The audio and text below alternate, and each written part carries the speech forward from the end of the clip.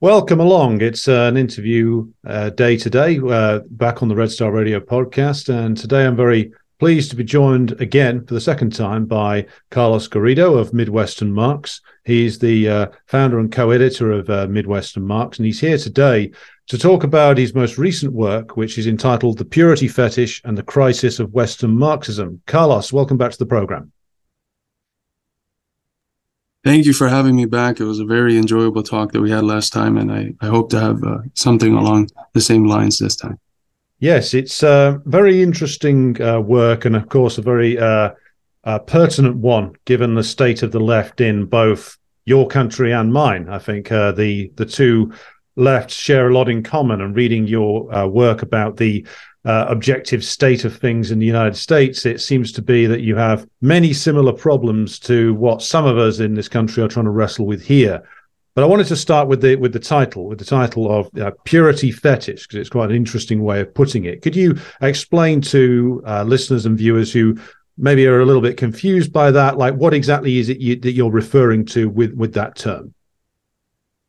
Right. Well, the purity fetish is a concept that I first developed, I believe, in October 2021 in the form of an article, which ended up getting quite some sharing around. It was translated into a few different languages and published in various magazines. And it became a central concept for me and the folks at the Midwestern Marx Institute to think through some of the flaws that we were observing in the contemporary American left.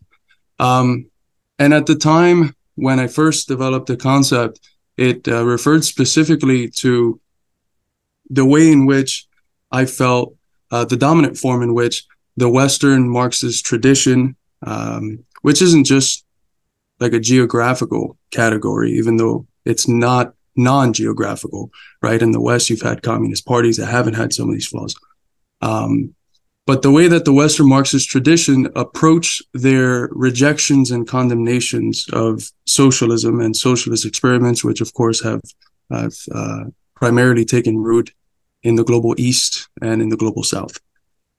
And the way that I saw that was through the purity fetish. They have the certain set of almost grocery list-like lists of things that when achieved, that means that you have socialism, these pure ideas of what socialism is. And they obsess over these pure checklists. And if a country, if a real life socialist experiment does not measure up to these pure ideals, then they are condemned. That's that was the essence of the idea when I was first developing it. It was in part piggying back on or developing an analysis that was already somewhat present in a Brazilian communist named Jones Manel, who was elaborating a similar concept of the fetish of defeat on the basis of his analysis of Domenico Losordo's work, specifically the book Western Marxism, which is just being translated into English with a new introduction from one of our comrades, Gabriel Rocco and Jennifer Ponce de Leon. And in this book, similar themes are threaded out, and part of what the analysis that they produce say that this ideological flaw is rooted in is in the tradition of Christianity and Messianism that embeds the worldview of the Western Marxists and blinds them in many ways to the fact that these are flaws and incompatible with the Marxist worldview. Part of what I do in my extension of that argument is show that this worldview is only present in Christianity because it's already present in the debates on the question of change in Greek philosophy that take root 500 years before there even is a Christ.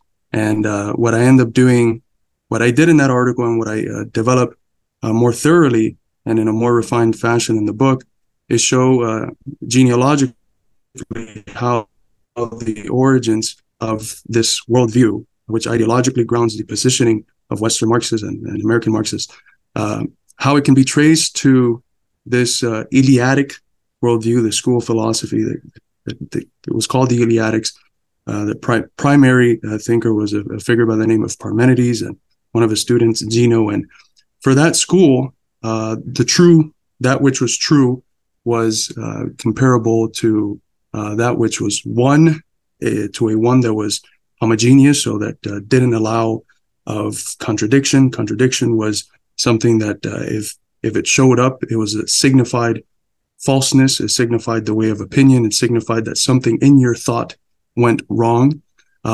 Change was considered to be an illusion. And these were debates that were being engaged with another key philosopher, Heraclitus, who postulated the first dialectical philosopher, basically, that everything is in constant flux, that the existence of this flux is rooted in the fact that there's contradictions within everything, and that, yes, there is such a thing as a totality, a one, but that one includes within it the many. That means that, wholes are not homogeneous. They don't have complete uniformity inside. There is the existence of contradictions, of what we would call later a unity and struggle of opposites within things. And so I phrased the ideological grounds of the Western Marxism, this purity fetish outlook, which I trace back to this Eleatic school. And I say that the outlook that is in contradistinction to this, although I don't think the two are, from the lens of the development of the history of philosophy, incompatible. The Eleatic outlook played a specific role in certain moments in history that was progressive, and it naturally, through its own contradictions, gave way to a moment in history where a figure like Hegel or a figure like Marx and Engels and Lenin can take up the spirit of Heraclitus and their philosophy and refine it further through a more concrete analysis. And the part of the paradoxes which I see at play is that in a variety of these Western Marxist figures, whether it's Adorno, Marcuse, Kevin Anderson, which is someone who is still alive, still writing, part of the paradox is that they very much emphasize that their projects are framed sometimes in the form of going back to Hegel, understanding Marx through going back to Hegel. That's something that's very much explicit in Zizek. He would add Lacan as well, but it's going back to Hegel to avoid the mistakes of the Soviet Marxism, which is also an absurd category, which they hold that this Soviet Marxism was mechanistic, it was vulgar, it wasn't actually dialectical, it was actually positivist. And the paradox that I show is that while sometimes they produce, enjoyable and worthwhile texts on dialectics, for instance, Marcuse's Reason and Revolution is a text I still recommend for people who are trying to go through Hegel and understand Hegel. While they can do that in one sphere, when it comes to political analysis, to taking the general principles and seeing how they're at play in the particular, which is part of the essence of dialectical analysis, they completely fail. They assume that socialism can, from one day to another, take up the ideal forms, which were presented in certain conclusions in various texts in Marx or in Engels or in Lenin.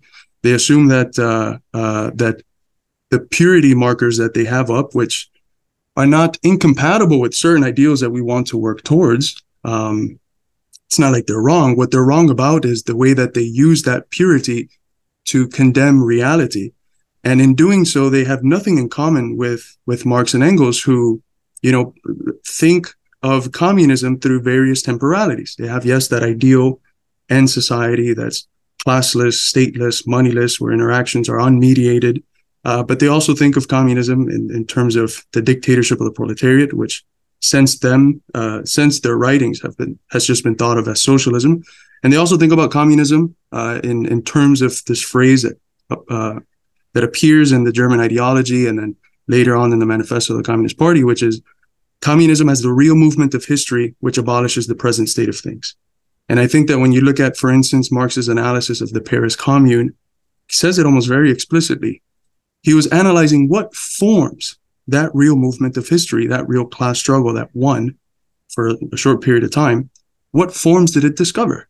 So the essence is this materialist analysis of the movement of class struggle and what forms it creates, which means that any idea of getting these preordained a priori classifications through which you can measure reality to see how impure it is, and then keep those ideas in the realm of purity, because then they say, well, that's not actually socialism, right? The USSR wasn't actually socialism. China's not actually, Cuba's not actually socialism. Therefore, the idea stays pure. It doesn't get desecrated by the meanness of trying to construct socialism in a reality of imperialist hybrid warfare, of various operations done to undermine socialism, economic, political, military, biochemical, very forms of warfare that these socialist countries are forced to exist in, and it's it loses the essence of Marxism. I struggle to even call it Marxism when that's what the analysis is, because it's nothing like how Marx, Engels, or Lenin approached the world. They learned from the world. They learned from material reality and the objective developments in society. They didn't expect those to measure up to ideals in order to realize that, okay, I can support this, but not that.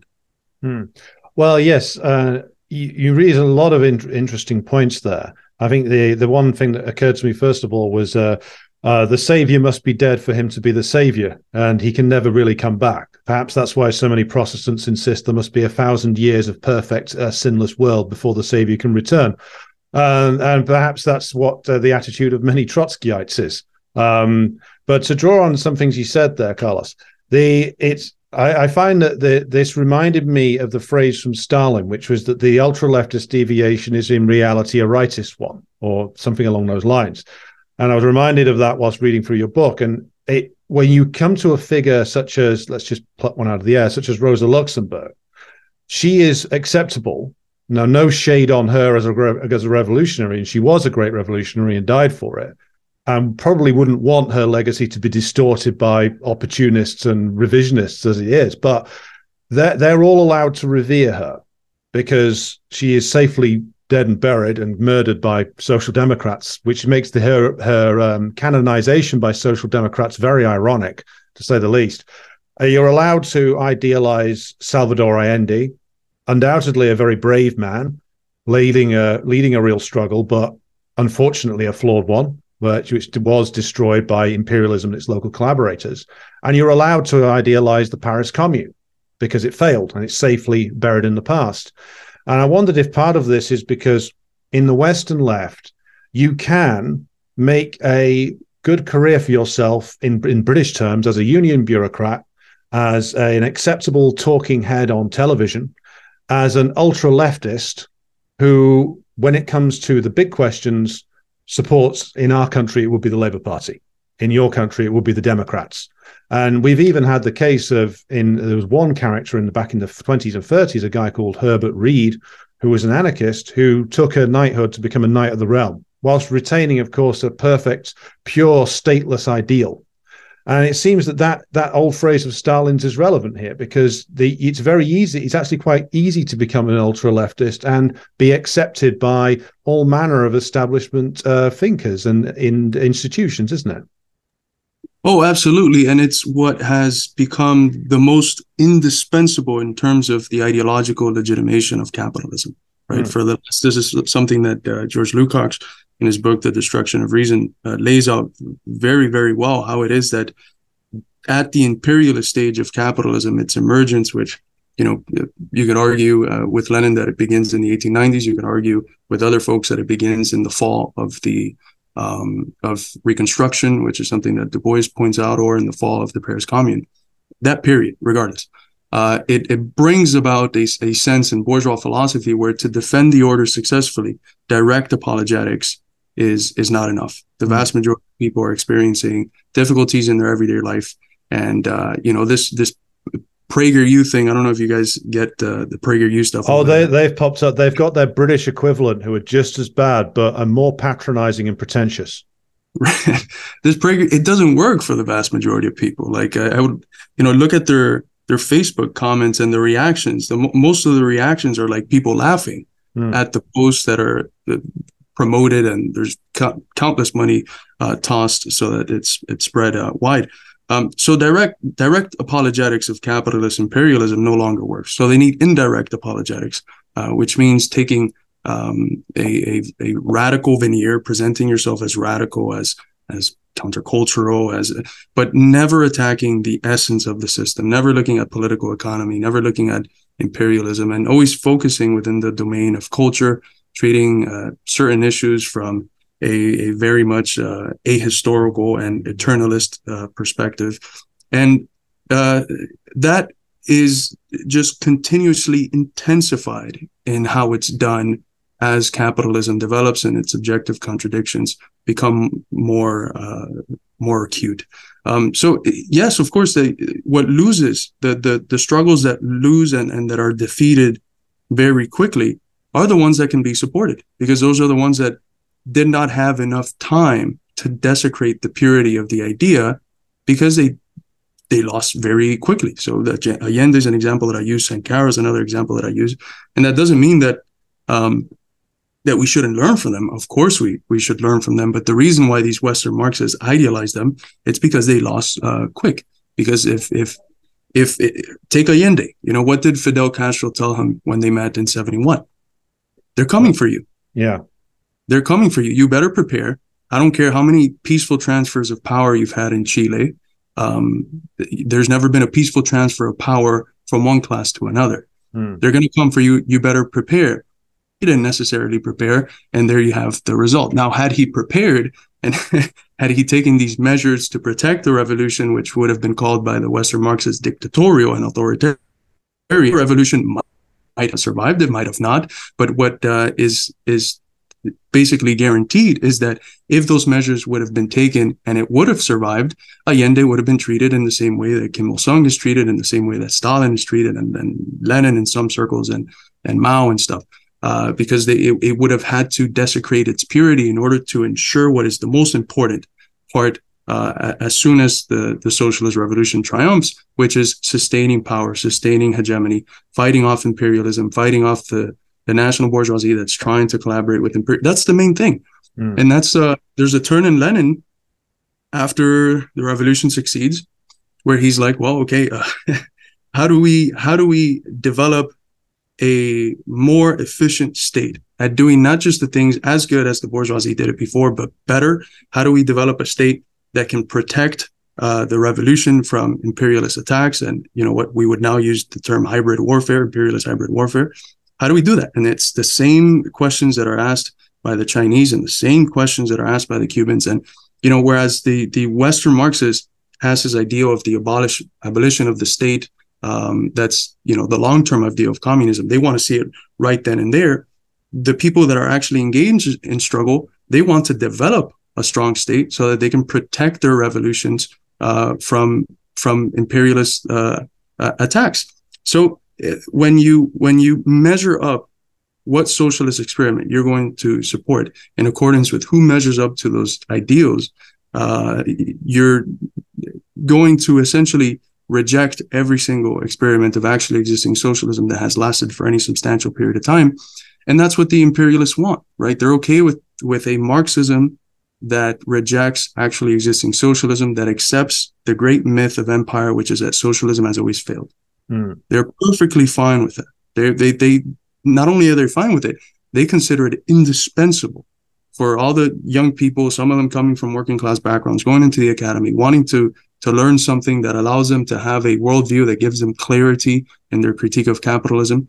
They want people to go to their Adorno, to their Horkheimer, to their Zizeks, to anyone that says, that flirts with Marxism, that adds a little bit of other eclectic sources like your Heidegger and stuff and your Nietzsche, but that at the end of the day is willing to delegitimize socialist experiments from the left and play an essential role in legitimizing empire when it needs to do it. And I mean, look at Zizek now. He's the darling of the NATO forces.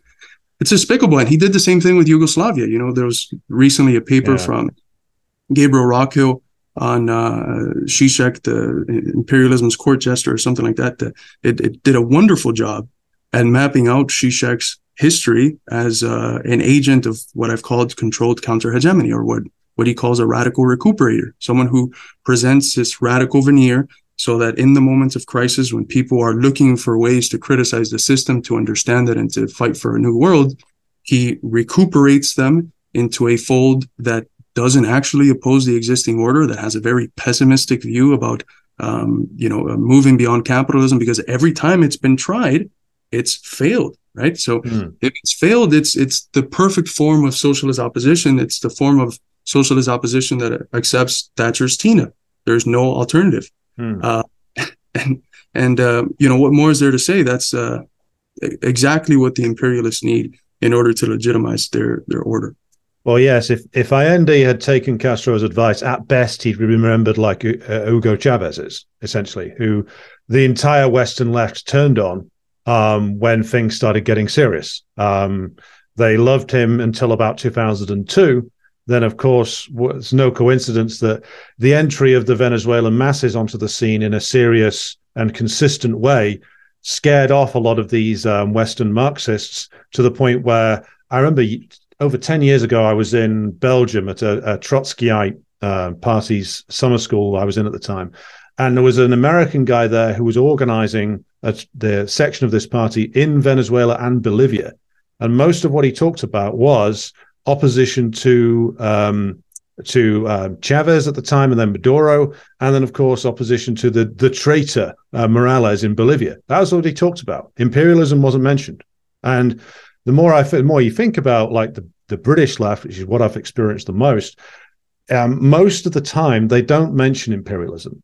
They don't talk about it. They will, in passing, reference Lenin's imperialism, but they won't tell you to read it. They will talk about British capitalism, but they won't talk about British imperialism. They will fetishize the 45 to 51 Labour Party government and the social democratic reforms, but they won't critique that in terms of how that was paid for, which was an increased exploitation of the Malaysian colonized peoples, the brutal repression of the Kenyan people, the Gulag system, very real prison camp system that the British Empire erected in Kenya and other African nations, all swept under the rug. And that's because in Britain, and I want to get your comment on this about the American situation, the entire left, other than some very small Marxist-Leninist holdouts, will idolize that social democratic period and fetishize it. They'll call Labour Party sellouts, they'll curse Keir Starmer till up and down, but when the heat is on, as you said about Zizek backing up imperialism when it matters, they'll back up the Labour Party when it matters. And it seems that you have a similar problem there, which is this, most of the American left fetishizes FDR and that period. They will talk about the pressure the working class put on to get those reforms, which is correct, that did happen. But again, they will then neglect America's role coming out of World War II as the imperialist hyperpower. Is that an accurate way of putting it? Yeah, I would definitely say so, and reject an assessment that is absolutely necessary, which is even the victories, the victorious reforms that were achieved during FDR, they were concessions that were done to prevent a more radical departure from the existing state of affairs.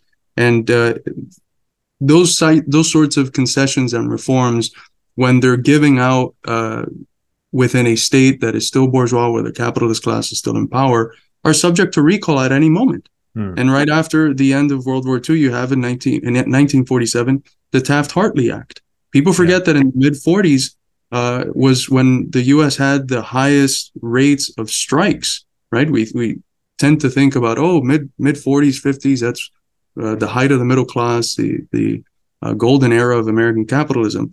That was when workers were getting the things that they had won in the previous period taken back, right? Because that's what ends up happening when you get reforms. Reforms calm workers for a period of time, and then when the labor movement is weakened by their operations within the organs of worker powers and the communist parties and socialist parties. When that weakening takes place, that's when all the gains are rolled back, and it ends up in a condition where we're at now. Now we have certain elements of the union movement that are accepting socialism, and that have, for instance, Chris Smalls, who just he was the leader who organized the Amazon Labor Union. He just traveled to Cuba, met with President Diaz-Canel. and has definitely what I infer to be a break in the sort of trade union consciousness that has existed even in the most militant parts of the labor movement. And his union was organized, of course, by members of the Communist Party as well that were in New York. But you have this, the importance, I think, of the purity fetish, and one of the reasons why myself and other folks in the Institute have found it helpful for understanding reality is that it allows us to see all of these different flaws that appear sometimes from the ultra leftist, sometimes from the right opportunist. It allows us to see these flaws as not disconnected, right? Which means that it allows us to see the different forms that this controlled counter hegemony takes in an interconnected manner. It allows us to read it and understand it dialectically, because, for instance, with the ultra left, their positions on China, I mean, I don't know how much clear case you have of the purity fetish, because China doesn't purely measure up to the ideal of a fully centralized command state economy with no markets. It's rejected. Instead of seeing how it was that after 78, new discoveries in the construction and development of socialism are made that force us to understand the importance and indispensability of developing the forces of production, the science and technology, security apparatuses of the state. Instead of learning what new forms China discovers, which is what a big part of the global South is doing, even the countries that are not headed by socialist governments, instead of learning that, they see these measures and they say, oh, that doesn't measure up to the ideals, and therefore it must be rejected. It's actually capitalism, right? And there's a wide variety of ways in which their inability to read contradictions and to read China's development as a process and to have the social totality in view. There's a wide variety of ways in which this purity fetish manifests itself in various areas. For instance, the fact that capital does exist in China, and to very large extents, there are billionaires in China, there is markets in China, and a lot of activity is done through the market, doesn't negate the fact that private ownership and markets are both auxiliaries of the state command economy and of socialist, properly socialist property. And what people fail to understand is that when you have the social totality and they point out, oh, but there's capitalist private property here and there's markets there, therefore it's not socialist, they assume that a mode of life, a mode of production is only one, that there's only one form of production. When if you look at the works of Marx, Engels, Lenin, if you just study modes of life themselves, you realize that there's a dominant form of production, and then all the other auxiliary forms of production that exist around it are mediated by that dominant form of production.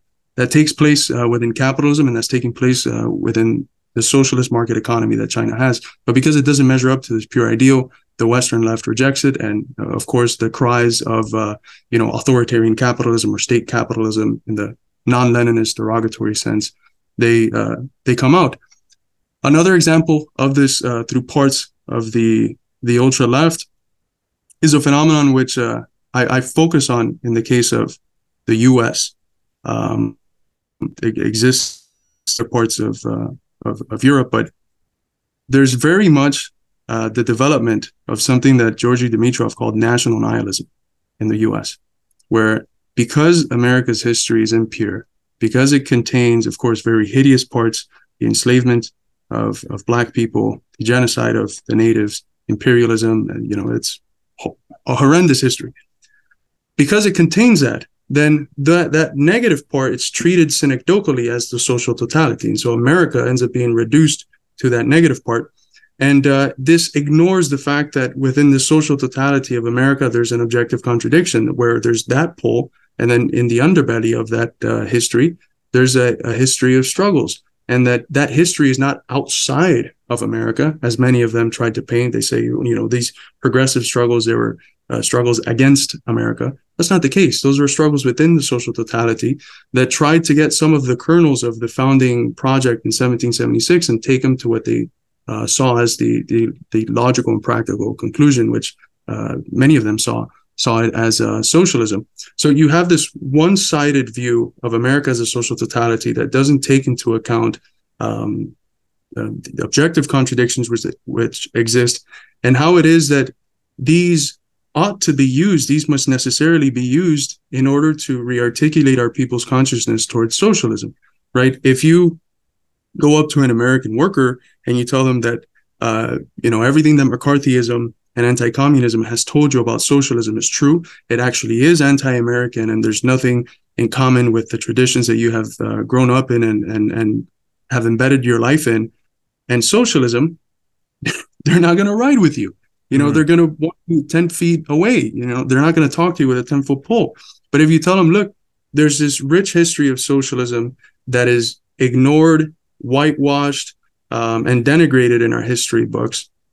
And that history of socialism has seen that the values which you cherish and which the country was founded on, life, liberty, pursuit of happiness, right to revolution, national self-determination, government of, by, and for the people, these rights are unrealizable under the existing order, under the existent relations of production.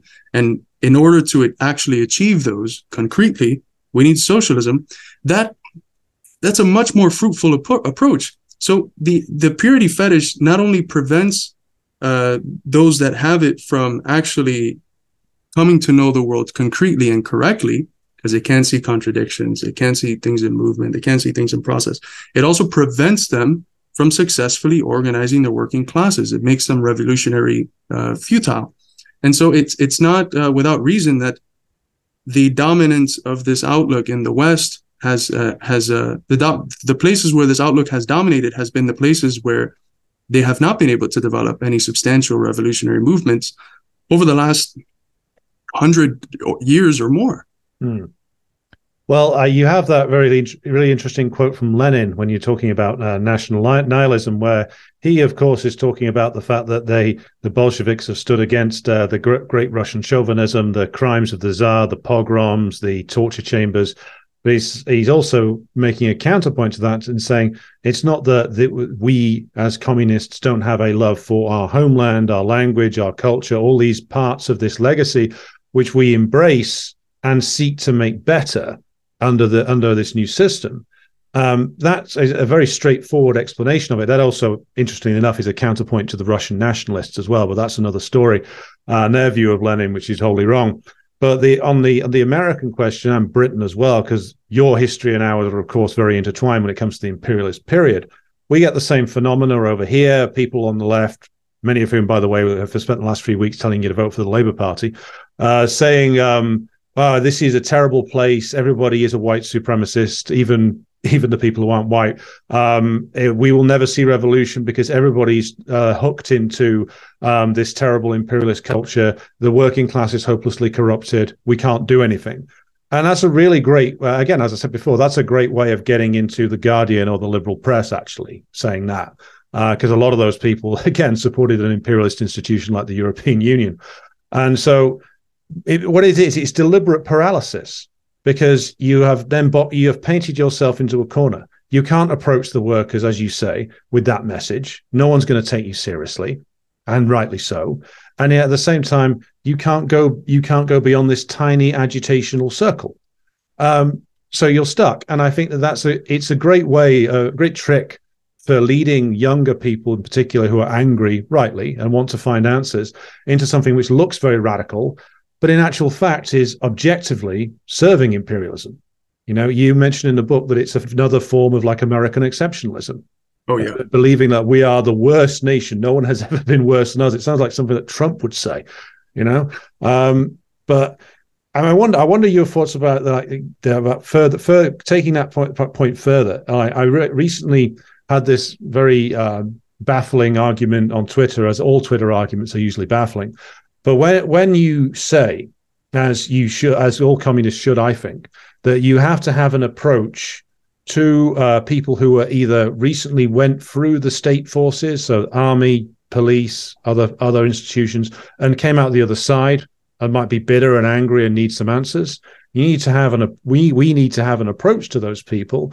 We also need to, when the situation gets more severe, have something of an approach to the people still inside those institutions who are come from working class families, who in the American case often come from minority families as well, and who are the sharp end of American capitalism. There needs to be an approach to reach those people. But the first response you get is always, no, this is all horrendous. You're a bunch of fascists for suggesting such a thing.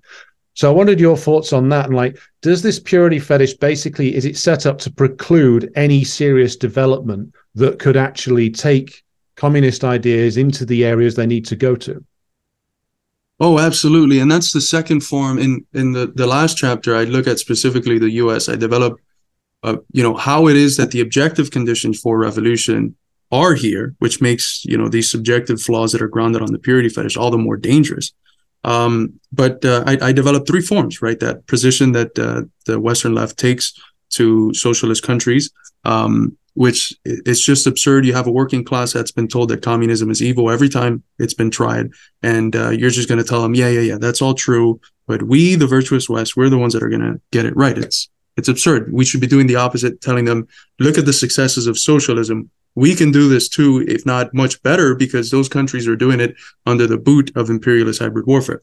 The second form that it takes here, as I describe it, is what you're talking about, right? Which is which part of the working class is pure enough to be approached.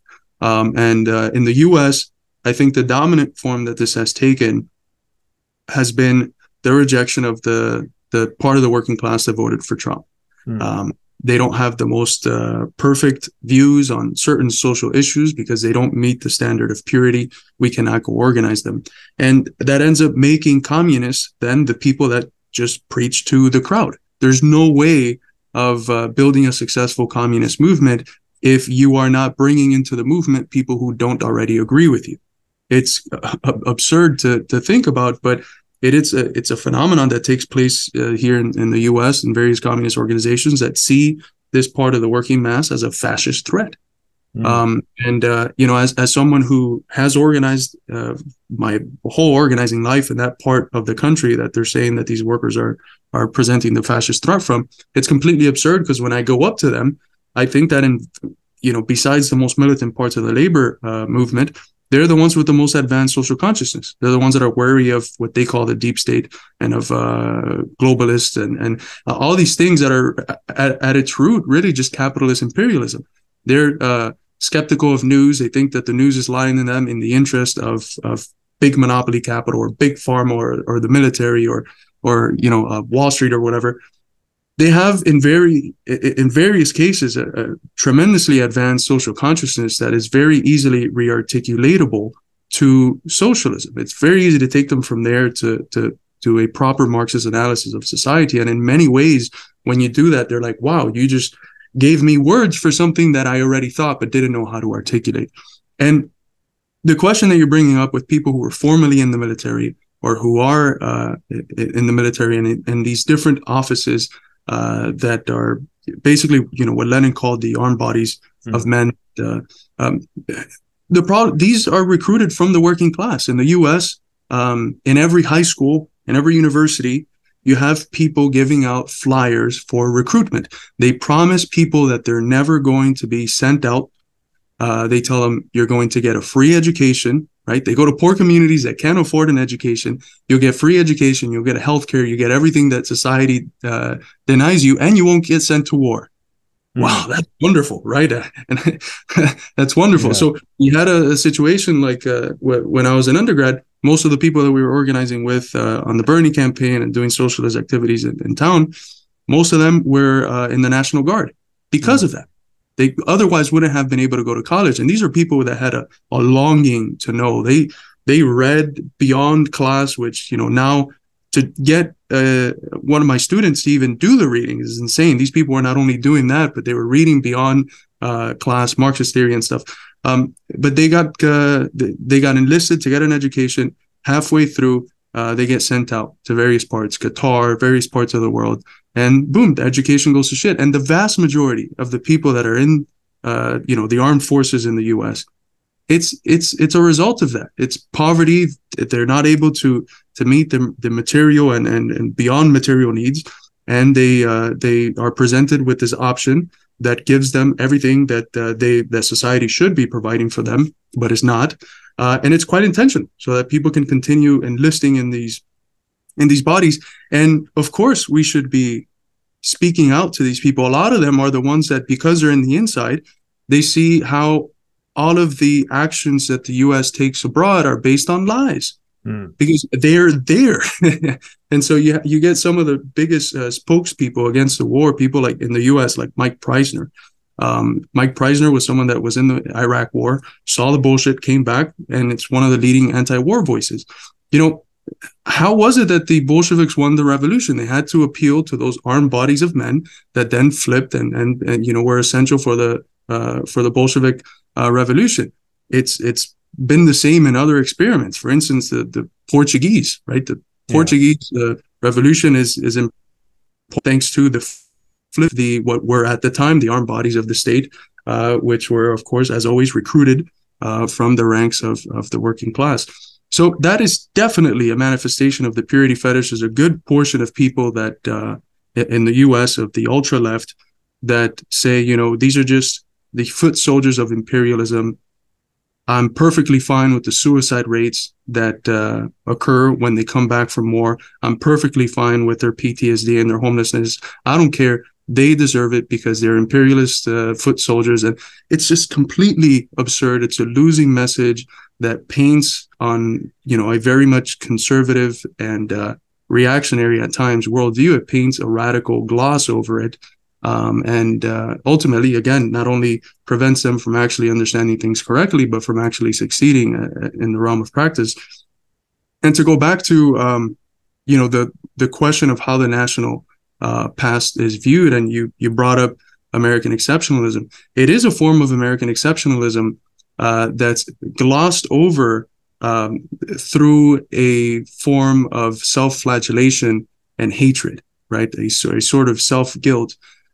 Because it ends up being the case that, well, if socialism is this universal that in order to exist has to be concretized through the particular, that's just a basic way that dialectics understands the relationship of the universal to the particular. Whereas, philosophy before saw that the universal is that which exists in the same form across space and time.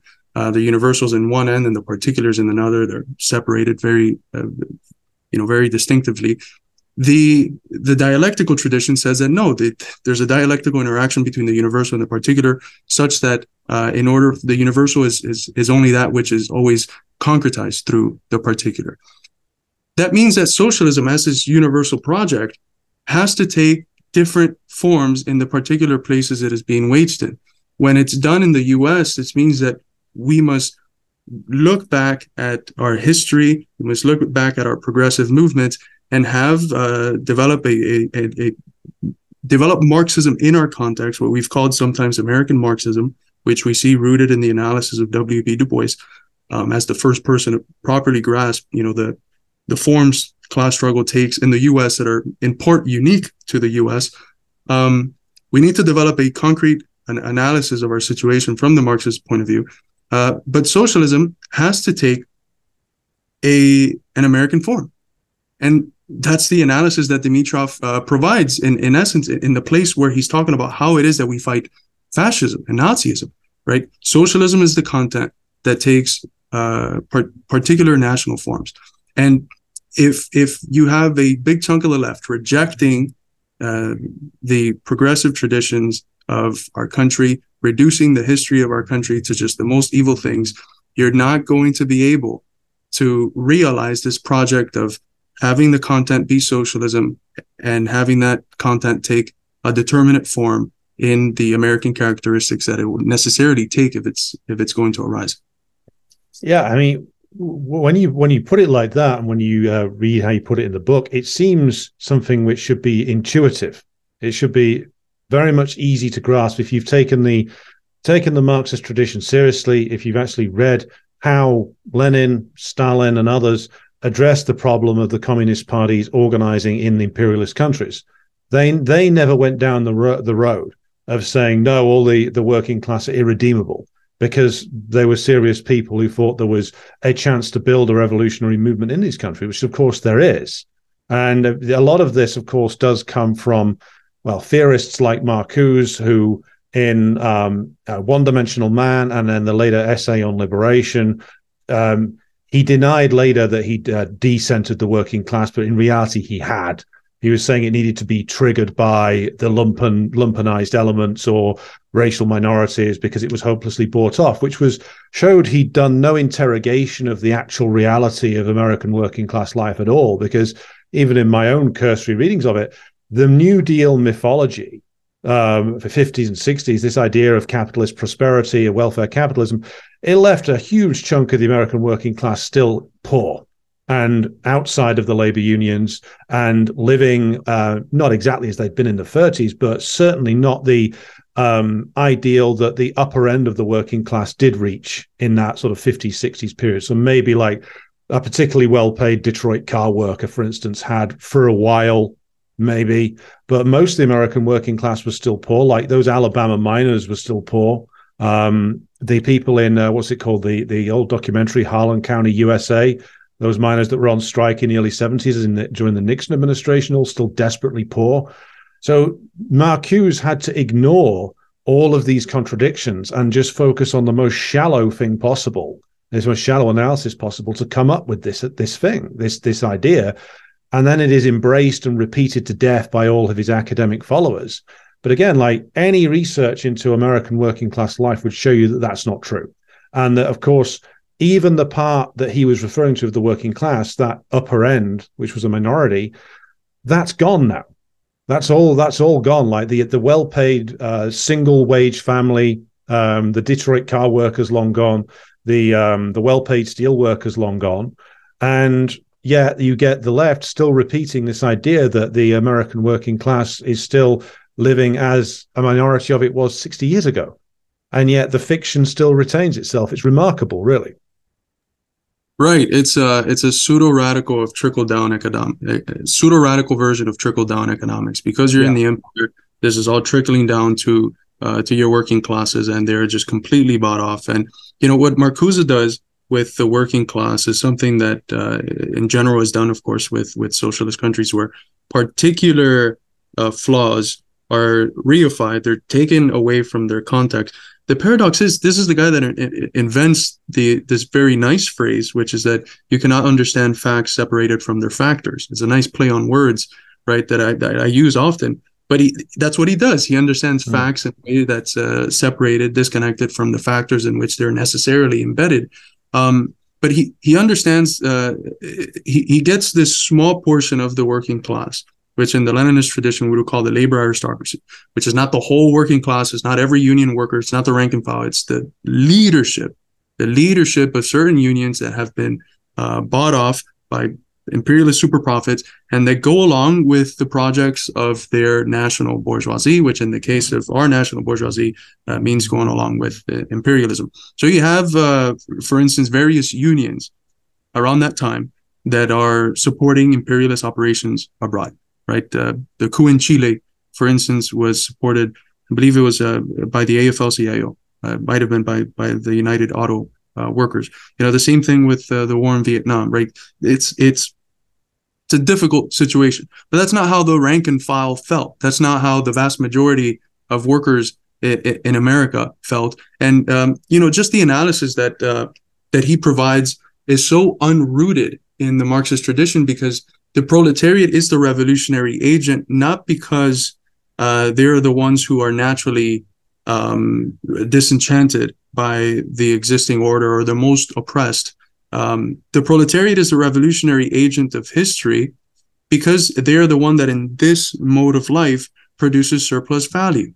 It is out of their labor that surplus value is extracted, and out of that extraction, capitalism is able to survive and do a variety of different things. So they're at the pressure points of capital, and that's why they are seen as primarily the revolutionary agents. That doesn't mean that other popular classes can't be involved in the revolution. They should be, but it's not just that they're oppressed. That's not what leads them to being categorized by Marx as the revolutionary agent. It's because they create surplus value. So in that movement from like the working class to just minorities or the lumpen or the students, that is a turn away from Marxism. That's a turn away from a scientific understanding of capitalist society and what elements within this social totality point the way forward towards a new social totality. But we've had since that time where there was a development of a middle class that was primarily a phenomenon that occurred within the white part of the working class. It wasn't very prominent in the black working class. Since that, we've had over the last 50 years, austerity, union busting, liberalization, deregulation, and just the destruction of the labor movement. We have, I think, 7 to 9% of workers are unionized. But in that 7 to 9%, the question that they don't ask is how many people are actually active? The vast majority of people are just paying union dues, and they're not active at all in any of the processes. So it's a very, very dire situation that the American people are in, not just in terms of their material conditions, where you have to work, if you're a family, 2 or 3 jobs, right, to survive, just to get by. But even the organs through which you can wage a fight for better conditions have been just completely obliterated. So we've had this phenomenon. The bourgeois theorists call it the destruction of the middle class. At the Institute, we've been referring to it through a concept that one of our leading theorists, he's a carpenter, or as much of an organic intellectual as you can get today, Noah Krashevik, he calls it reproletarianization. He sees that this part of the working class that was lifted up during that period of the development of the middle class has been reproletarianized. And this brings certain contradictions that we have to tarry with. For instance, the petty bourgeois consciousness that exists in various parts of the left, the sort of PMC engagement that is pretty much in most organizations in the left, if not all of them. This is a result of the fact that this class has been reproletarianized, but it has sustained some of the consciousness of its previous class, some of the ethical norms and ways of interacting of its previous class positions. And they're moving in ways that they want to oppose the system, but there's not that consciousness of the fact that their consciousness and a lot of times their material positions make it so that their natural inclinations end up just being towards these forms of political practices that are just, controlled counter-hegemony. And I bring up in the book the term of the iron triangle. Like they shape the political practices that they do outside through the way that they engage in relations through the iron triangle of the media, the NGOs, and the academy. And that working class people don't want to be, they don't want to touch that with a 10-foot pole. The same person, Noah, he's a member of the Communist Party. He's often asked, why don't you bring your coworkers, who he's gotten all of them to agree with the need of a communist party and with communism. Why don't you bring them to club meetings? He'd be embarrassed because they get there and it feels like an HR or diversity, equity, and inclusion meeting, right? And all of those things have to be overcome. There's material and ideological flaws within the organizations that would serve as the vehicle through which the subjective conditions for revolution would be developed. The material flaws are, of course, the class position of a lot of these agents within the PMC. And the ideological flaws are the ones that I tease out in the book, which is the purity fetish outlook, which prevents them, again, from not just understanding the world correctly through a dialectical materialist worldview, but prevents them from organizing workers. Yes, and it also prevents them from actually drawing upon the positive examples that do exist in the world, not just historically, but currently. So even if we were talking about, you talk in the book about the objective situation inside the United States, heading towards a revolutionary situation due to the sheer decay of American capitalism. I mean, just look at the number of banks that are teetering on the edge of going under, or who have been gone through a shotgun wedding to Goldman Sachs or something in the last just couple of weeks. Clearly something major is brewing, not just in America, but most of the imperialist world. And yet most of the left won't even look to other places to learn from them. So, like, if you talk about like the problems in both the United States and Britain, and in France, which is in tumult at the moment, you have the mass deindustrialization. You have the whole areas of the country that have never recovered from that. You have people, as you said, working 2, 3, however many temporary jobs just to try and make ends meet and feed their children. And then we as communists should not only have a response to that in terms of resistance, we should have a vision to give these people.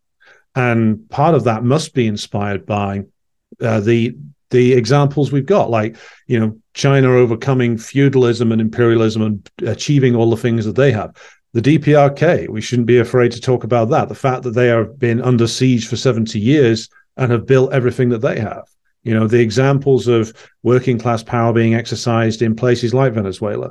And yet that purity fetish you identify would preclude most of the left referring to any of that. And they'll just say, resist in an abstract way, because they have no vision. And I would argue also part of this is that they have tacitly accepted decay.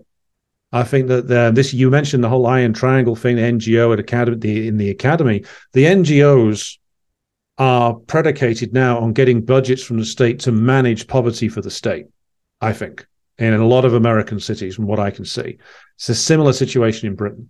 So you got these vast homelessness areas, and rather than say, well, we need a radical program to rehouse these people and get them off whatever the hell they're addicted to and help them to be part of the working class again, it's no, we'll manage the situation, And of course, then that brings up the contradictions with the working class, who don't want the areas of their city like to be a homeless encampment, not because they don't care about these people, but because it brings all kinds of negative social consequences. And yet the left can't talk about that because there's no positive vision left anymore. It's just an embrace of capitalist decay, I think. Absolutely. What's the Churchill phrase? Capitalism's the worst system, but it's the best one. It's better than all the alternatives. That's what the left ends up accepting here. And I would love for the working people in the United States to go to China, because you have like level 7, 8, it's level 7 rated provinces in China, like not major cities, not Shanghai, not Beijing. And they make New York look like a dump. They make the best cities in the United States look like a dump. These massive skyscrapers, people, 90% or so of people own their homes. The people that are renting out, it's like an extremely small percentage of their paycheck. The places that they live at are beautiful. There's access because they have extra income to do basically everything. And they're constantly developing and improving, whereas the stuff here is just completely decaying and it's moribund.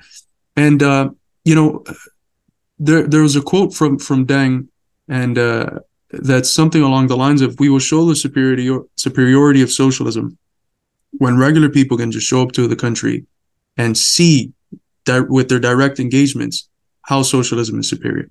And you could do that today with China.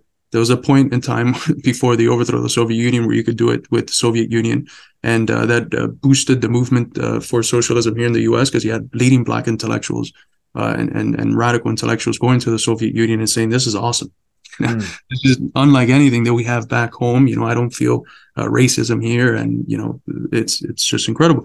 You could do that now with China as well. And you're one of the things we do on our streams is often show comparisons between Chinese cities or Chinese train stations and American train stations, because those are all things that if the working people of our country saw, they would see that socialism is a viable alternative, a society that's ran by a communist party as the expression of the vanguard of the working class.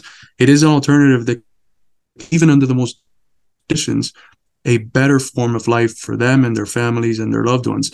And the left cannot use that such powerful tool for organizing working people today. They can't use it because they reject China, because they see it as authoritarian capitalism or state capitalism or whatever. Or take the case of Cuba. Cuba is it's been kept poor and it's got a lot of difficulties, but look at what the people who go on brigades say. It's a wonderful society. It's wonderful, and it makes us rethink a lot of the assumptions that we had about Cuba and a lot of the assumptions that we had about our own country, or just regular tourists, people that are not going on brigades. So when you reject the actual experiments that have been embarked on to construct socialism, and you do that from a country where the big lie has been that socialism has never worked, it just leads to genocide and poverty and making everyone poor, you're never going to be able to succeed. You're never going to be able to succeed. And we have to succeed. We have to succeed. Our rulers are literally taking us to the precipice of nuclear Armageddon. They don't care. They're willing to do everything to sustain a hegemony that is very clearly crumbling. There's estimates that in terms of international trade, less than 30% of it is going to be done in the dollar by 2030. Dollar hegemony is dying. It's dying. Out of that comes the power to sanction economies and to do a big chunk of the things that are most essential for the imperialist toolbox. So it's a dying society that working people are feeling here at home.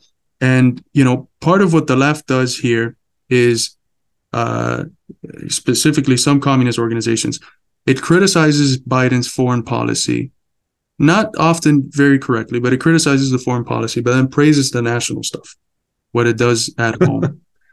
And it's absurd because again, you're not thinking dialectically. The foreign policy and the national policy, you can't separate the one from the other, especially when, our country is the imperial hegemon of the global world. And so if the ruling class cannot ruin the old way internationally, they can't do so nationally either, right? You're seeing the big splits within the ruling class, and you're seeing that 20% of the population approves of what Congress does regularly. 60-something percent, actually close to 80%, are disenchanted by the two-party system and want third-party alternatives. What does that mean? Well, that the population itself is not ready to continue in the old way. And with this, you have the material conditions that are getting more and more difficult for regular people. Well, all of those factors are the ones that have been traditionally considered by the Marxist-Leninist left the key components of assessing whether we are in an objective revolutionary condition or not. And we meet every single one. What we're missing is an organization that has ideological clarity, that's not burdened by its PMC aura and by the purity fetish, and that can get to the massive people and organize them in a revolutionary manner. People have been showing that they want something new and they're willing to act on it. We had close to 30 million people in the streets, the largest protests in American history, 2 years ago, which were the George Floyd protests. And, you had people of all creeds, and the anger wasn't just at the lynching of George Floyd, which was horrific. It was an anger that was aimed at the system, but that didn't have a vehicle towards which it could direct that movement towards actually opposing the existing order. And so it ended up just sort of getting absorbed in the vote for Joe Biden thing. So we need these organizations to be built. And insofar as the vehicles which can serve these functions continue to tell people we have this fascist threat with Trump, therefore we have to vote for Joe Biden. And it doesn't matter if, we tiptoe into, nuclear Armageddon, the death of humanity, the destruction of the planet, at least we'll have a president that is a little better on like LGBTQ issues, right? Insofar as that continues to be the case, we're doomed. And there's organizations here that have a lot of resources, that have international recognition, that have a lot of potential if they were doing the right things and not guided by the purity fetish, a lot of potential to organize the American people in a revolutionary manner and make a difference. The material's there. And, it's very sad that there's conditions that are not allowing these organizations to function as the vanguard vehicle that they can function as. But everything is subject to flux, and everything can change at any moment. And what we're sure of is that the consciousness of the American people, regardless of what region of the country you're in, whether you're in the more liberal coastal areas or in the more conservative central areas of the country, the consciousness of the American people is such that they are tired of the way things are. They want a radical change in their everyday life, and they are consistently being hidden from any alternatives. They don't know what an alternative looks like. And we can provide that only if we remove the purity fetish. Exactly. And that's a very good way to bring our discussion to a close, Carlos. It's been an excellent run through of a lot of really interesting issues that you bring out in the book. The book is called The Purity Fetish and the Crisis of Western Marxism. It's available in many good bookshops and several less good ones as well. But Carlos, it's been a really interesting hour here. Thank you for coming on today, and we hope you'll join us again at some point in the future. Absolutely. Thank you again for such a wonderful conversation. Old John Brown's body lies a-mouldering in the grave, while weep the sons of bondage who we ventured all to save. But though he lost his life while struggling for the slave, his soul is marching on. Glory, glory, hallelujah. Glory, glory, hallelujah. Glory, glory, hallelujah. His soul is marching on. John Brown was a hero, undaunted, true and brave, and Kansas knows his valor when he fought her rights to save. Now though the grass grows green above his grave, his soul is marching on. Glory, glory, hallelujah. Glory, glory, hallelujah. Glory, glory, hallelujah. His soul is marching on. He captured Harper's Ferry with his 19 men so few, and frightened old Virginia till she trembled through and through. They hung him for a traitor, they themselves the traitor crew. His soul is marching on. Glory, glory, hallelujah. Glory, glory, hallelujah. Glory, glory, hallelujah. His soul is marching on. John Brown was John the Baptist, of the Christ we are to see. Christ who of the bondsman shall the liberator be.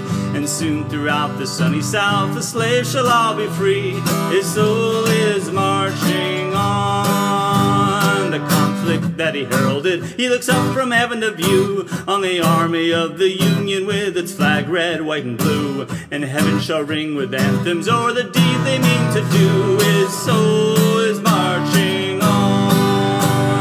Glory, glory, hallelujah. Glory, glory, hallelujah. Glory, glory, hallelujah. His soul is marching on. Ye soldiers of freedom, then strike while strike ye may. The death blow of oppression is a better time and way.